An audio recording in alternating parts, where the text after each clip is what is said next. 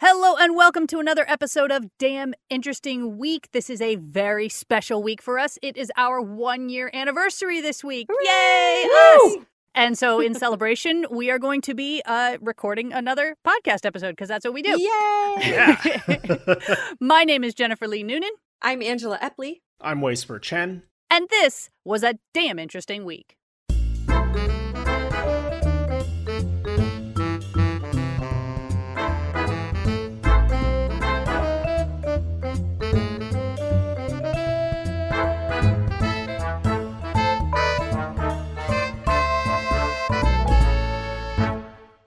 So let's get started with our first link.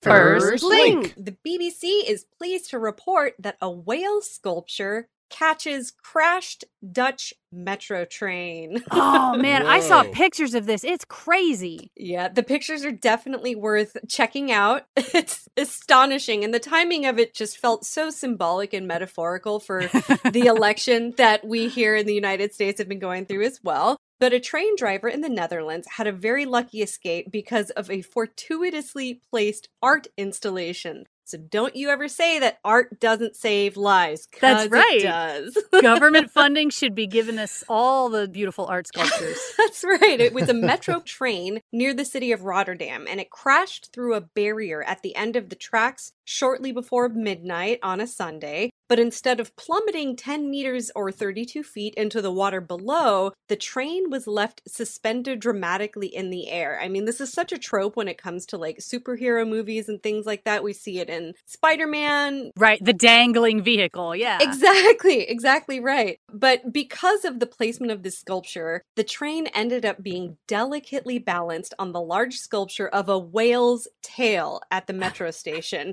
So at this point, they're trying to decide how they can bring the train down in a careful and controlled manner.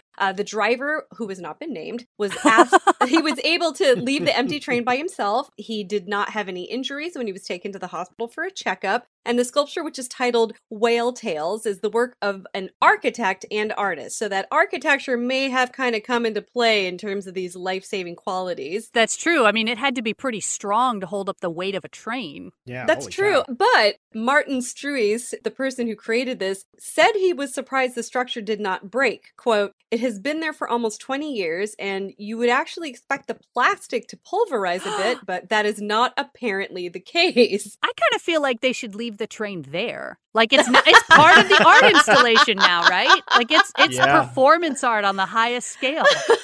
Well, they may have to fortify the whale's tail, maybe add a couple of extra, Right. but you know, I think that proposal's got legs. Unlike the whale, which doesn't. Yeah. Next link. Next link. This article comes to us from Nautilus.com, that's nautil.us, and it's titled, "We Never Know Exactly Where We're Going in Outer Space." So, yeah, in the early 1960s during the space race, neither American nor Soviet scientists actually knew exactly where planets like Mars or Venus were, especially at the accuracy and precision needed for spacecraft navigation. Obviously, they knew roughly where a target like Venus would be when a spacecraft got there, but roughly, in this context, could have been an offset of 10,000 to 100,000 kilometers or so. Wow. Yeah, so planetary positions, or their ephemerides, rely on the calibrations of their orbits to extremely high precision over time. But the only way to do that properly is to make direct measurements, just like how sailors of old would actually have to sail right by an island or a shoreline in order to nail down its latitude and longitude. Mm-hmm. So, an infamous example of this problem came in early 1961 when plans were afoot to send a probe to Venus, which started with the Soviet launch of Venera 1. Both Soviet and American scientists were racing to pin down Venus's position and use it to refine the astronomical unit, which then was defined as the average distance between the center of the Earth and the center of the Sun. A few months along, the Soviets proudly announced their improvised Venus-based measure of the astronomical units, but when Americans saw that this was about 100,000 kilometers different than their own radar-based measurement, they gleefully taunted the Soviets by suggesting that they had instead perhaps detected a new planet. Oh. But it could have been a lot worse. Like, Venera 1 could have missed by so much that it wouldn't have acquired any useful data, or it might have just careened into the planet and just exploded. So with these sorts of traumatic lessons, scientists have been sweating over getting the ephemerides of solar system objects pinned down better and better ever since. But even with these immense improvements, the fundamental issue of precisely locating both spacecraft and their planetary targets hasn't gone away, and in fact, in certain ways, it's even become more acute. So, one of the keepers of the ephemerides today is the Jet Propulsion Laboratory in California, which provides carefully curated and continually updated data on where we think planets, moons, comets, meteor streams, and asteroids are. It's kind of like a farmer's almanac for planetary exploration. But the further we go, the more exotic our targets are, the greater the challenge. So one ambitious plan being drafted right now is this idea of sending tiny nanocraft with solar sails, which are basically huge metal mirrors that use solar radiation to propel themselves, and also with a very big laser all the way to the Alpha Centauri system. And that's over 4 light years away and would involve a journey of at least 20 years traveling at 20% of the speed of light, or around 134 million miles per hour. Jeez. Yeah, you can imagine the problem of getting to the right place at the right time in another solar system is way greater than reaching even one of our own remote planets like Pluto, and getting there was hard enough. For instance, launched at record-breaking speed in 2006, New Horizons probe by NASA raced out to Pluto for more than 9 years and 5 billion kilometers. And using telescopic measurements from here on Earth and a sophisticated computer model of Pluto's orbital motion, we can pin down its location in our skies to a precision of some 0.00014 degrees of angle. Hey. Yeah, but how precise is that? Because angle is it's like percent. That doesn't... Yeah, so Pluto is so far away that this small amount of uncertainty translates into a position error of about 13,000 kilometers, which is enough to completely hamper an effort at a close flyby. So it's quite precise, but not quite precise enough. Right. And to make this even trickier, the spacecraft actually experienced hard to predict drifts in its trajectory due to sublimely ethereal forces from like thermal radiation coming from its plutonium-filled electrical generator and just messing itself up along the way. New Horizons finally made the encounter in July 2015, to the immense relief of scientists who had waited a literally substantial fraction of their entire lives between launch and arrival. It zipped past Pluto at around 12.5 thousand kilometers of carefully chosen separation, and even getting that took meticulous course corrections using the probe's cameras and a ton of patience. Yeah, I mean, they can correct it along the way. It's not like you shoot it off and you just got to cross your fingers you had it right in the first place. Exactly. But now compare Pluto with the closest of the Centauri stars, for instance, a red dwarf called Proxima. It's moving relative to our sun with a total velocity that we know to be about 32.19 kilometers a second, but the least significant figure of 0.01 kilometers a second translates into a raw uncertainty accumulated during a 20-year mission of a little over 6 million kilometers. just a hair. Yeah. And that's a star, right? It's a bright, comparatively easily studied object, whereas planets in the system will be a billion times dimmer and much harder to pin down. Wow. So interstellar probes going that far are likely going to have to track their own targets, and they'll probably have to do it autonomously because communications with the Earth will take years to bounce back and forth. One of the ideas is to send out a swarm of hundreds or even thousands of nanocraft with modest AI and the ability to kind of learn from each other as a network. And hopefully you'll get to your goal just through tons of redundancy and just accepting that you're going to lose a bunch of them along the way. One of the most curious things is that there are fundamental qualities of the physics of orbiting stars and planets that hinge on much, much smaller positional uncertainties and can literally dictate the survival in an entire system.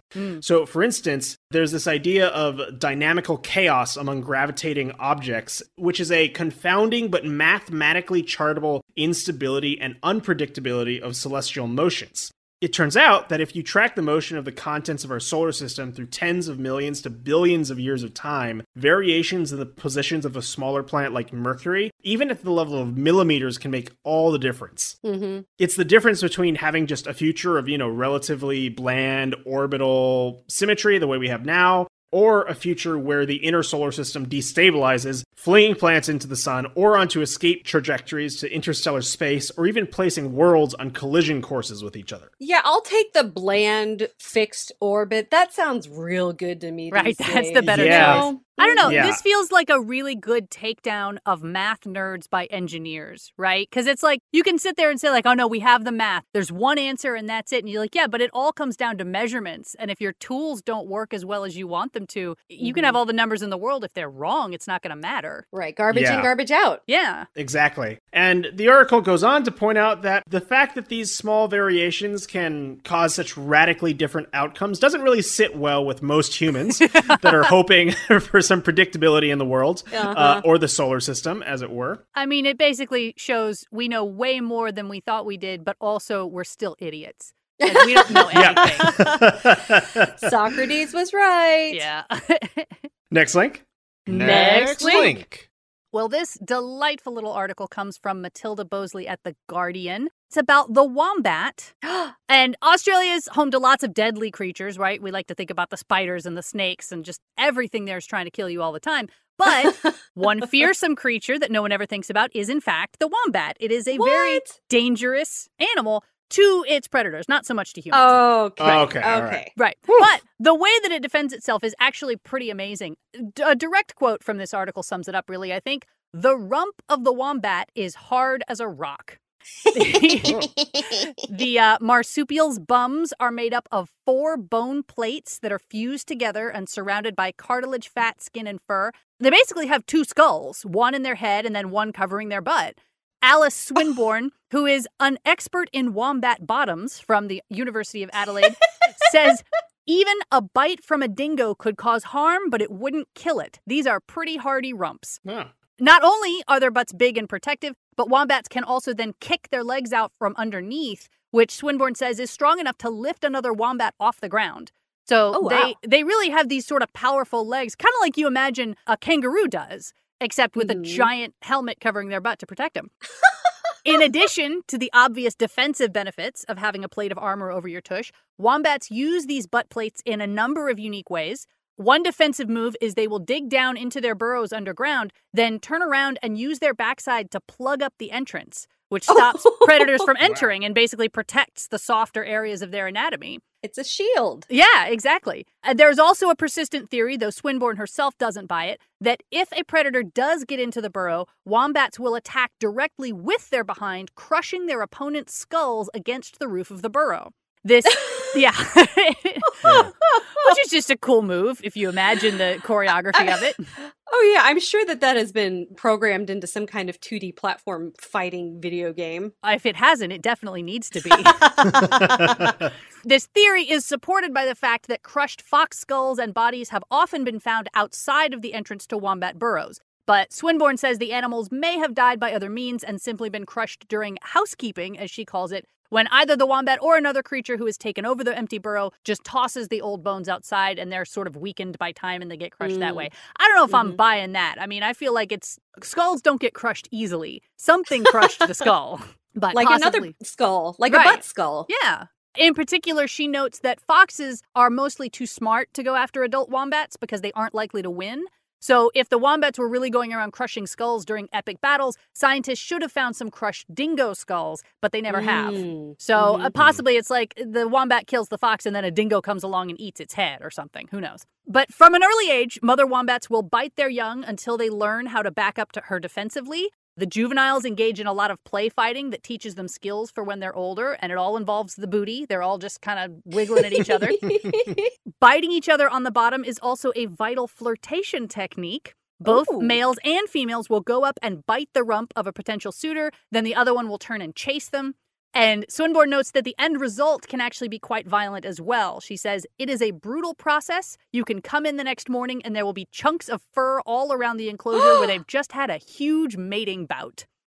So they're not very nice to each other either. You know, they can take it, I guess, with having their wombastic defense. I'm sorry. I was sitting on that one for a few minutes. Well, and given all that, it's pretty amazing that they are so gentle with humans. I mean, wombats, they're kind of like little koalas. You get these pictures of people snuggling them. They're just little cute creatures. So yeah. But Swinburne's research is now being used by the University of Queensland to develop artificial insemination technologies to make sure that they don't become endangered. As she says, the bums are so important. So, you know, science is science. If it involves butts, so be it, I think. Next link? Next link. Well, let's stick around with some cool Australian animals, because you know I like a good theme. Gizmodo has a very tantalizing headline. As if the platypus couldn't get any weirder. Oh, goodness. Oh, boy. So we all know the platypus is a pretty special creature, right? Mm-hmm. It kind of looks like a half a dozen different animals rolled into one. But it turns out they were hiding yet another conspicuous feature. They can glow in the dark. Whoa, what? Okay. I know. Just hold on to your wombat butt skull right now, guys. Yeah, it's not enough for it to be a mammal that lays eggs, right? It has a duck-like bill. It's got webbed feet. It hunts using electroreception, which the article just kind of like casually tosses out there. Never encountered that before. Right. But it also glows green under ultraviolet light because of course it does.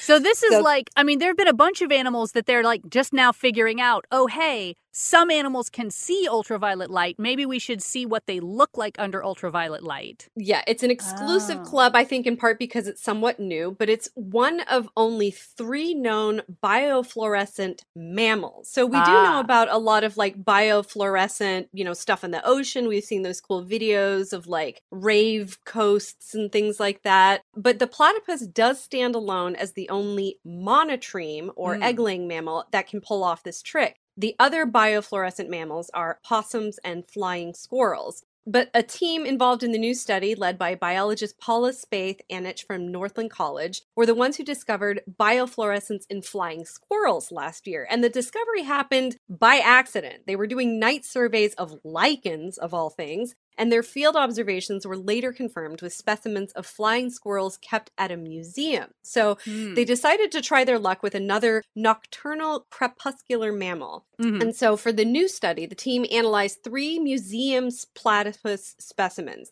Currently, the platypus is a near-threatened species and with a population trend in decline, so it kind of made sense to look at specimens in the museum, right? So platypus fur looks brown when you're just looking at it in visible light, but as the new research shows, the fur glows green or even cyan under UV light.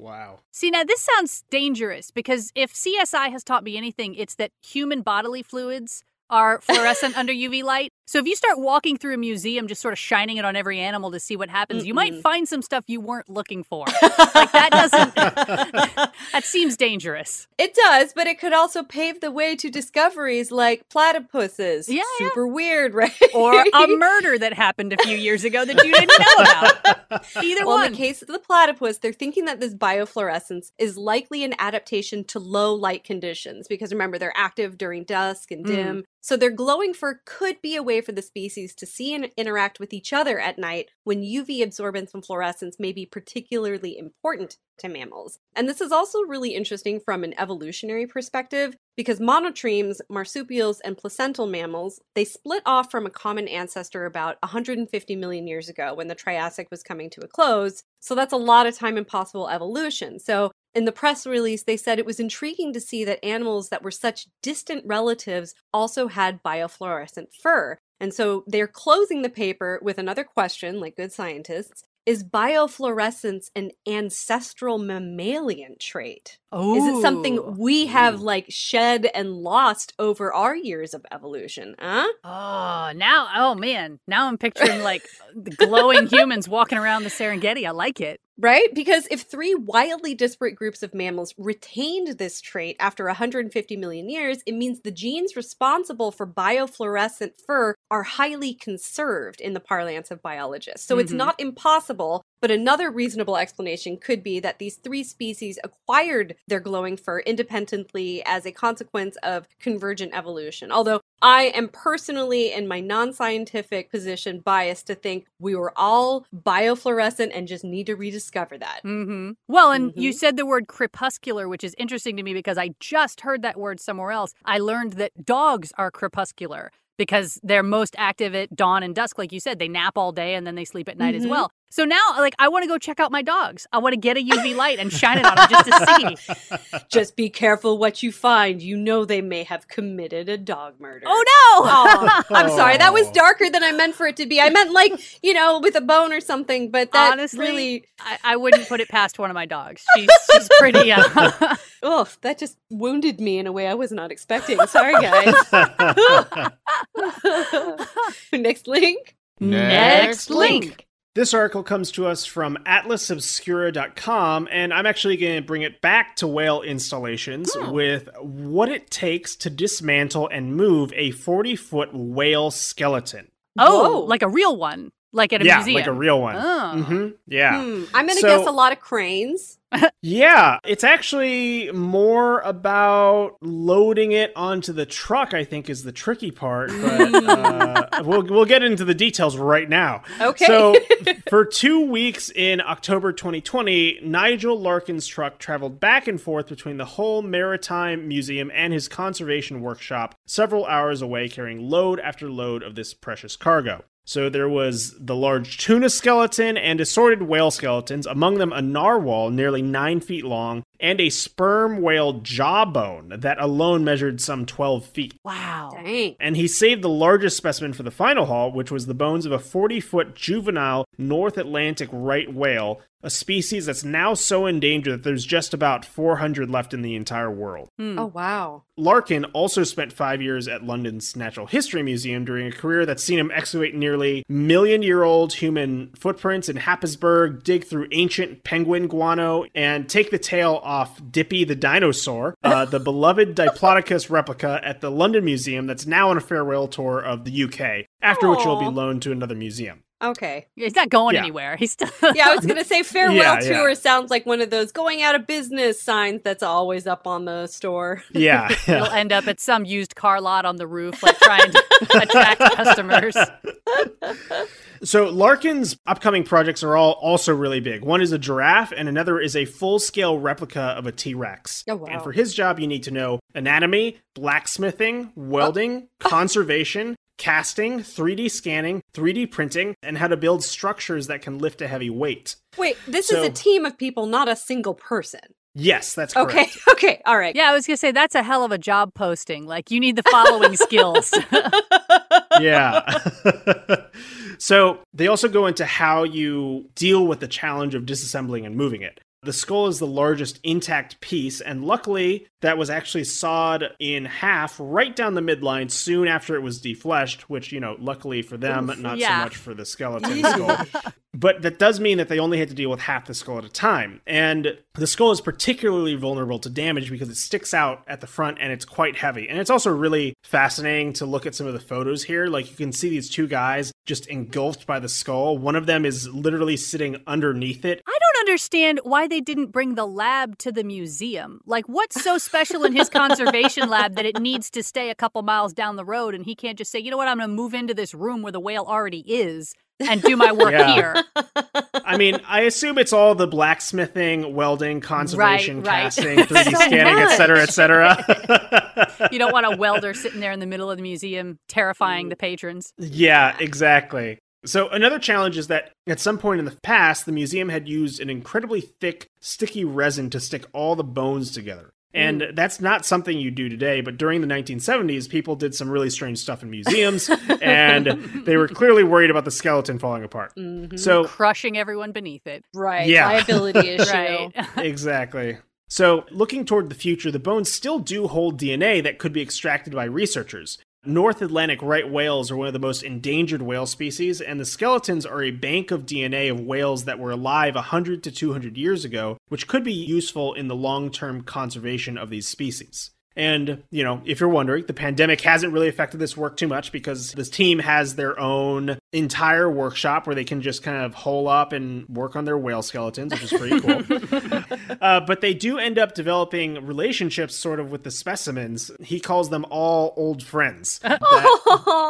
Yeah, like they've worked on them, they know their history, so you've spent a really long time with them, so you really do feel like you know them, even though they're dead skeletons, so to speak. But, you know, as objects that were once alive and all that. Yeah, if you can have a pet rock, you can have a pet whale skeleton. I don't see a problem with it. Yeah, exactly. It really says more about humans than whales. Right. You know, you can form relationships with anything.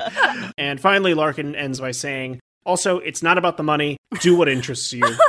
And I don't know how much money there is in whale skeleton moving. I don't think that statement can be made unless we know how much he makes. Because, like, true. That being said, I'm true. sure this is a real niche occupation. Mm-hmm. Yeah, I bet it's a lot. When I read that line, I was like, either he makes very little or he makes a ton. Right.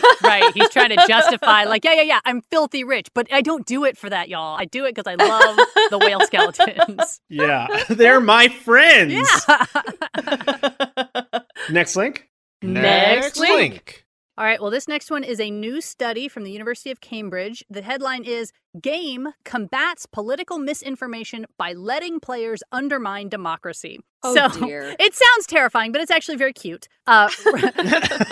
Researchers have created a video game called Harmony Square, in which players are recruited as a chief disinformation officer and are supposed to use tactics such as trolling to sabotage elections in a peaceful town. Oh my gosh. The article includes a link to the game, which is short but very fun. And more importantly, they've done the data collection to show that playing this game makes people more aware of misinformation techniques and better able to spot when these tactics are being used against them in the real world. They were also very quick to note that among the study participants, their political leanings had no bearing on how good or bad they were at determining various misinformation, and they all got better after playing. Okay. Yeah. All right. The study was funded by the U.S. Department of State's Global Engagement Center and the Department of Homeland Security, Cybersecurity, and Infrastructure Security Agency. I'm not sure why they need security twice in that acronym, but I won't argue with them.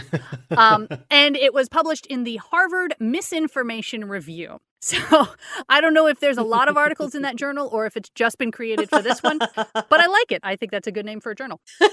They described the game as an example of pre-bunking, which has been shown in other studies to be more effective than debunking a bad information source after the fact, right? So you're sort of preparing people with skills before they go out there and are exposed to things. And it works even though the game is pretty obvious and tongue-in-cheek about what it's doing, right? So the residents of Harmony Square are described in the game as obsessed with democracy, and the player is trying to discredit the major party's candidate for bear controller by setting up a fake online news site, trolling the town's beloved local TV anchor, and polarizing the townspeople against each other on the subject of bears. So it's very silly, and you can play it on the website. I highly recommend it. It's a cute little game. And in the randomized controlled trial, researchers took 681 people, asked them to rate the reliability of a series of news and social media posts. Some were real, some were misinformation, and some were even faked misinformation created specifically for the study in case the participants had already come across the real-world examples that they used. Then they gave half the participants Harmony Square to play, while the other half played Tetris, just in case playing games in general makes you less susceptible to misinformation.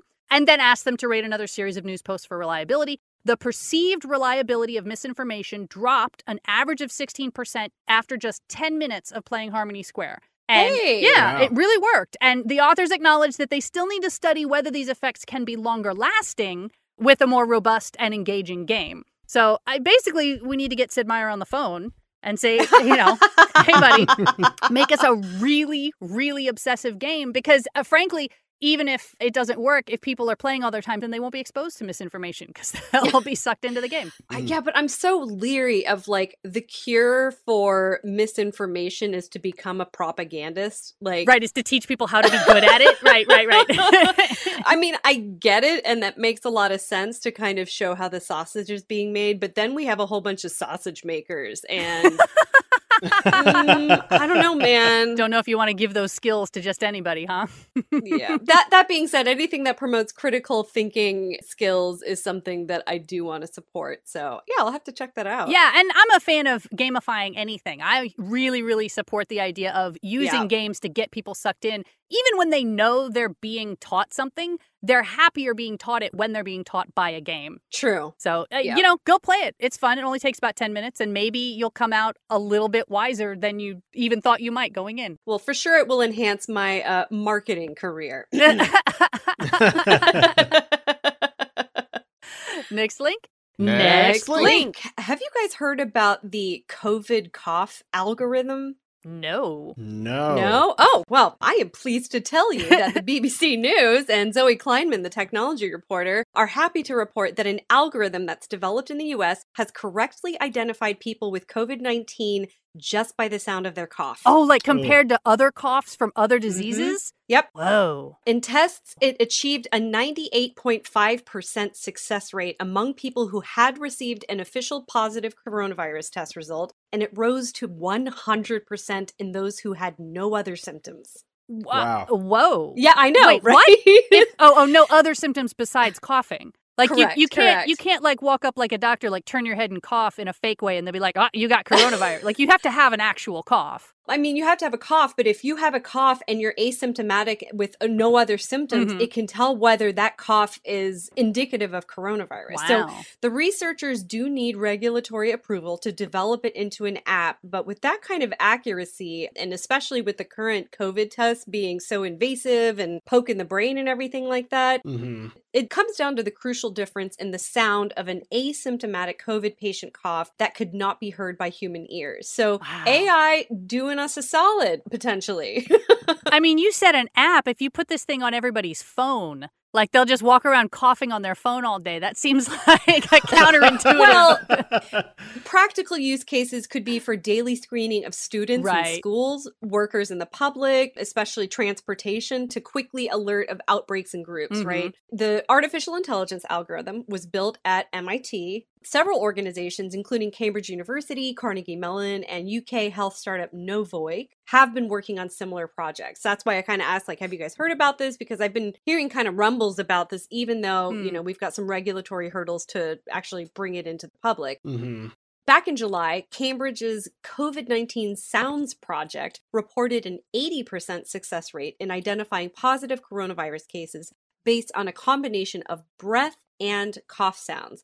And then by May, it had a data set of about 459 cough and breath samples that were submitted by 378 members of the public. Now says it has about 30,000 recordings. But the MIT lab, not to be outdone, collected about 70,000 audio samples, each containing a number of coughs. And of those, about 2,500 are from people with confirmed cases of coronavirus. I like the opposite effect of this, that like for months now, if I am at the grocery store and I just get, you know, a spit down my throat or whatever, and I have to cough, I'm like, oh, I cannot cough in public anymore because everyone's going to look at me. Like, I want to have a little app that I can cough into my phone and be like, look, see, it's not coronavirus. I'm fine, you know, so I'd be allowed to cough again. Cough or allergies, COVID or allergies. I would pay $4.99 for that. Oh, heck yeah. Next link. Next link. So apparently I'm stuck in the ocean today. This article comes to us from Gizmodo.com, and it's titled, Tourists Will Soon Be Able to Visit the Titanic Wreck for $125,000. Oh, yeah. Yeah. It's like the rich people going into space. Seriously, I had that gasp of joy and then followed by the deflated sound of the not ultra wealthy. Yeah. An AI can determine that sigh now, by the way. So the pandemic has hit the tourism industry especially hard over the past year. Wonder why. Yeah. But starting in May of 2021, those itching to travel again, at least straight down, will have the opportunity to visit the most infamous shipwreck of all time, A century after the ship, which was ironically thought to be unsinkable thanks to its innovative double-hull design, in case you are not aware of the Titanic, which I guess is actually possible nowadays. Some people might not be. Statistically. It's been a while. Exactly. It's been a while since the James Cameron movie, right? That's right. Leonardo DiCaprio is really old now, so it's... Yeah. Don't tell his 20-something girlfriends. Ugh, all right. Yeah. Okay. So this ship was really big. It was a testament to human hubris, went down after hitting an iceberg in 1912, and decades after the wreckage was finally discovered by Dr. Robert Ballard in 1985, hundreds of people have visited the site. And a Washington-based company, OceanGate Expeditions, will be returning to the Titanic's final resting place for a series of research expeditions running from May to September over the next few years, and will be inviting a small number of guests to tag along. So it's actually kind of a mixture of, deep sea tourism and scientific funding, which is kind of cool. Yeah, there's a lot of stuff like that where they're like, big game hunting is bad, but also if you let really rich people come in and big game hunt older animals that you know are going to die, you get the money that allows you to conserve the rest of the thing. Like, it's one of those things that's very conflicting, but ultimately getting the money is better for the cause, I guess. Yeah. Well, when you're not, publicly funding science, you're funding it privately. Right. If it were well funded to begin with, you wouldn't need that. But yeah. I mean, this feels a lot like the game designed to teach you how to manipulate information to recognize it, There's a weird through line with this article and the other things. Wow. So Stockton Rush, the president of OceanGate Expeditions, worked with Boeing and NASA to design and build his carbon fiber submarine called Titan, featuring a 21-inch circular window allowing 2 occupants to peer outside the craft, which can descend to depths of 2.5 miles, or just slightly deeper than the depth of the Titanic wreck. The submarine can hold a crew of just 5 people, a pilot, a scientist, and what the company will be calling the 3 mission specialists, who've each paid $125,000 for the 8-day adventure. So it's basically like being an executive producer. You just give a lot of money and you get a cool title. Which is how it works in the rest of the world too often, so, Fair. Yeah, exactly. So the purpose of the descents will be research-based. Rush hopes to study how the ship is decaying over time, document the thousands of artifacts that surround the wreckage in a large debris field, catalog some of the 300 types of creatures that now call the Titanic home, and use laser scanners and sonar to create a detailed 3D model of what's left of the ship and the debris surrounding it. Rush also intends to turn a profit on the expeditions and told Bloomberg that requires him to charge at least $100,000 to make money.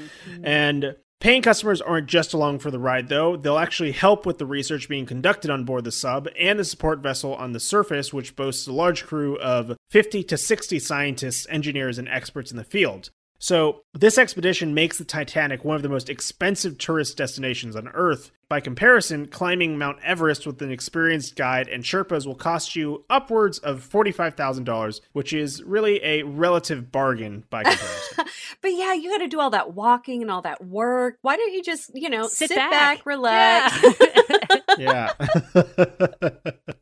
The article does not describe how exactly these people will be helping with the research experiments, and I'm curious to see if these are just like token tasks or there are actual requirements or expectations. Right. Write down what my this guess guy is the says. former. Yeah, for sure. Yeah. Next link.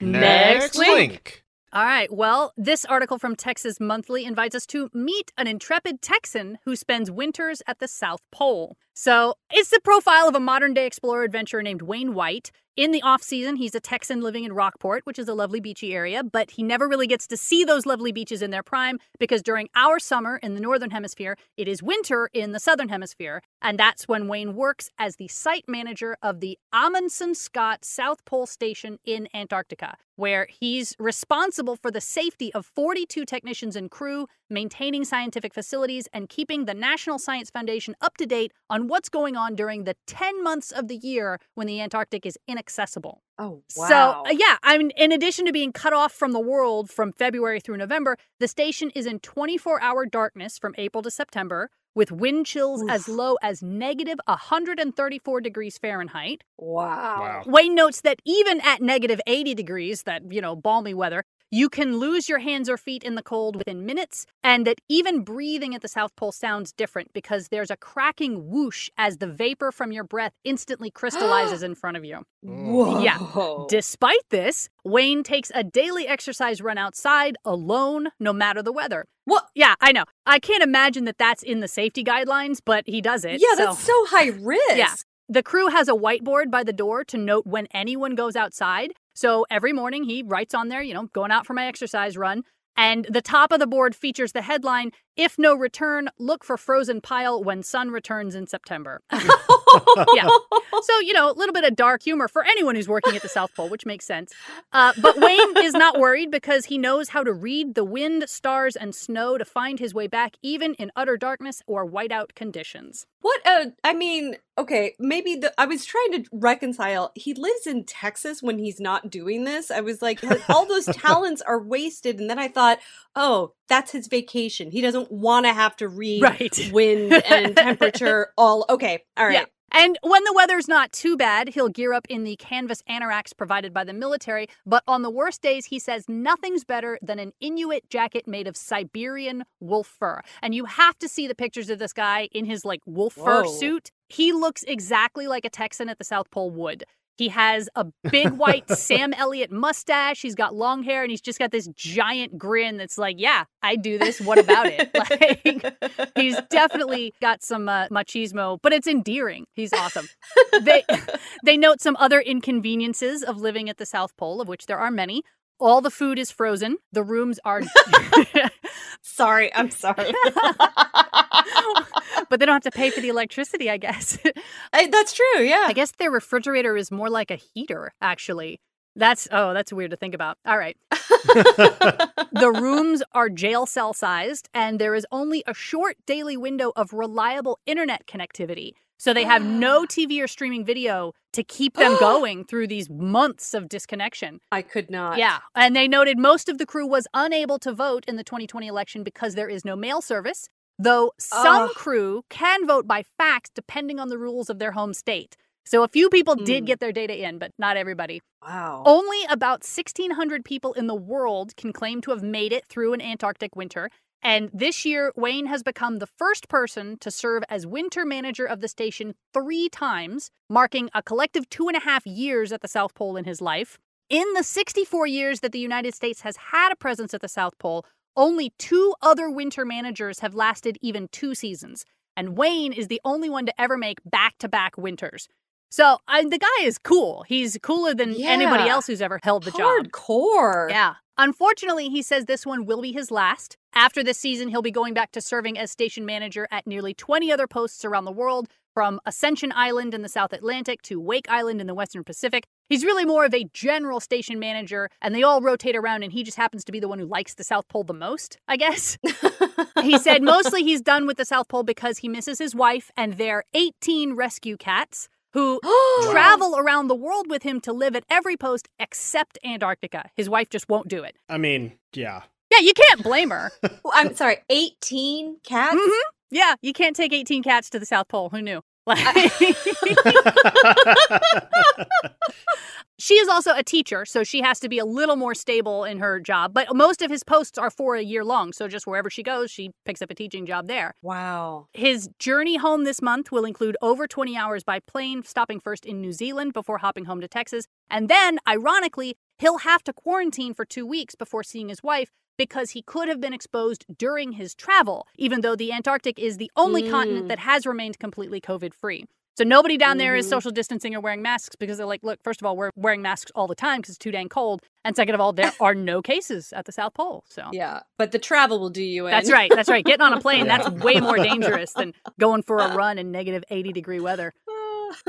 But he says compared to 10 months of isolation, an extra 2 weeks is nothing. He's going to work on his books. And he says the most exciting part of getting back will be going to the grocery store, and that you can't imagine what an H-E-B seems like after being here for a year. So, and I don't even know if the rest of the world knows. H-E-B is the grocery store chain in Texas. They're not really anywhere else, but down here, that's the grocery store. That's where everybody goes. So, and it is superior to wherever you're getting your groceries, just saying. Certainly compared to Antarctica. You can't get a lot of groceries down there.